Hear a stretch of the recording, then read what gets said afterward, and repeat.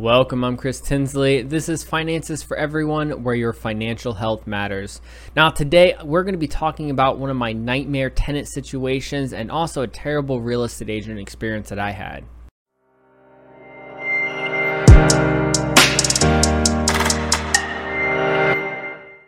Now, before we get started, if you want to check out more about us, go to the show notes, click on financesforeveryone.com, where you can read our blog, get a free gift, or find out more about our real estate courses. So let's go ahead and get started. So this is really a double story. So this is not only a story about a bad real estate agent that I bought a property from, but it's also about the bad tenants that I inherited with that property that I purchased from the bad agent. So let's go ahead and get started. First off with the real estate agent and why I had some red flags and problems that I probably should have known up front. So the first red flag was that, I was telling him that I was looking for investment properties. And then, really this should have tipped me off. But the red flag was that he was just showing me terrible garbage houses. We're talking, investment properties that are just completely trashed. He's showing me $25,000 home, 2-bed, 1-bath homes. And those seem like a great deal, right? But, usually when it's too good to be true, it probably is for one reason or another. So, at the beginning of me getting to know this real estate agent, I'm driving up to one of the first houses he wants to show me. And, you see these nice areas slowly turning into worse and worse areas.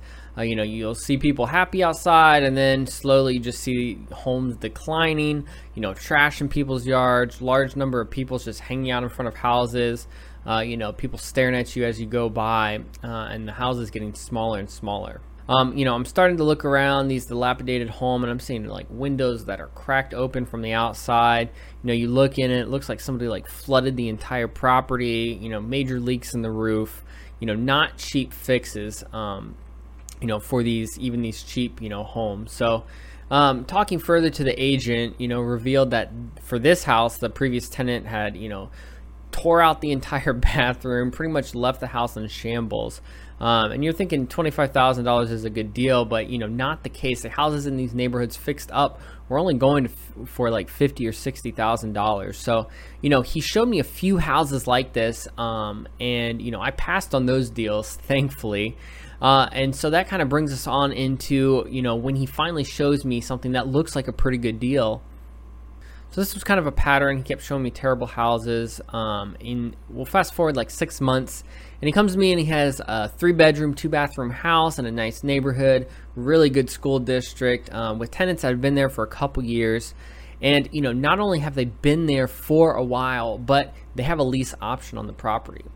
Lease option in this case, they paid $5,000 down, non-refundable, to have the option to purchase the home during the terms of the lease. So I think they had a two-year period where they could purchase the home, and they agreed upon a price beforehand, and that was all locked in. So that was exactly what I wanted. So I was looking for a property where I could get rent for a while and then eventually sell it to the tenants, not have to do any sort of work down the line. The tenants get a good property that they're already set up in, and they don't have to do any work. So that's really a win-win situation in my opinion. But let's just say, in theory, nothing ever goes wrong, but that is really not my experience in life. So I go to look at this house, and I don't know if it's because I've been looking at a lot of trashy properties for months with this guy, or because I was really just itching for my next investment property. But in hindsight, I kind of overlooked a lot of potential issues. And so the first one was really the state of the property and kind of the landlord-tenant relationship previously. So the tenants had painted some of the bedrooms crazy colors like pink and things like that. The carpets were all ruined in the master bedroom and in the closets. They had 2 dogs that really tore up the backyard, and some other cosmetic issues, but we're not talking anything too major for repairs. And at the time, I really wasn't worried about it because I wasn't planning on ever having to do any major repairs. These people had already had a lot of money that they put down for this lease option. So who in the right mind is going to walk away from that kind of money, which is really the foreshadowing for this entire story. But really, all we were waiting on is for them to get a home loan. And overall, my concern wasn't deciding if the tenants would buy it. They had put all that money down. They had a 2-year lease option. And they had actually renewed that lease option with another $1,500 that they had put down. So in total, they had put about $6,500 non-refundable down that was going to go towards the purchase of the property later on. So I take a look at the lease, assuming everything is going to look good. The agent tells me they've been paying the same amount of rent for over 2 years, and they had just signed a new lease for a year and a half. No issues there. That looks good. But what I find out later on is that the real estate agent, who was also, by the way, the property manager for this property, had signed a new lease about 2 months before I purchased the property. This new lease had essentially doubled the tenant's rent. So he lied to me, saying that they were used to paying this higher amount of rent for 2 years. And he lied about when they actually signed the lease. So when I looked further at the lease, they had it dated at the beginning of the year in January. And when I looked further, there was a digital signature there that revealed that they had signed that lease a couple months ago. And I completely missed when the date of the actual lease signing was, because they had backdated it. So better due diligence on my part, really would have revealed this and had me ask more questions about exactly the amount of rent that they were paying. So now we'll move to after I actually purchased the property. So right from the beginning, I had issue. The first month of owning the property, I couldn't get a hold of the tenants, and I didn't have that month's rent yet. So I finally, a couple weeks after owning the property, get a hold of them, and I find out that they had just had a car repossessed and they couldn't pay rent that month. So in hindsight, I should have had them evicted immediately. And in the future, that's what I'm always going to do. We're going to stick to what the terms of the lease said, but I was fairly new at this point, and I didn't really know exactly what I was doing, and I wasn't a very hard landlord to deal with. So the next 2 months were better. They paid their rent. But as we move on to month 4, this is a different story. So rent didn't show up. I contacted them, and they said that they were applying to a program at work that would help them pay their back rent. So I worked with them. They sent me emails showing, the communications they were having applying for this program. And it seemed like they really wanted to work it out, and they were just kind of struggling right now. And I had compassion on them. And that compassion is great, if you have the money and the ability to give away free rent as charity. But that point in my life, that was not the reality. I was not able to, sustain somebody else's mortgage without them paying rent. And that's really the issue for a lot of landlords nowadays. They're having a hard time being able to do evictions in a lot of states. It takes a very long time. And really what that's going to mean for some of these landlords out here is that their homes are actually going to get foreclosed on. And that's not going to be a good situation for anybody. So now you not only have, renters that have to move out, but you also have a landlord, who has a foreclosure on their record.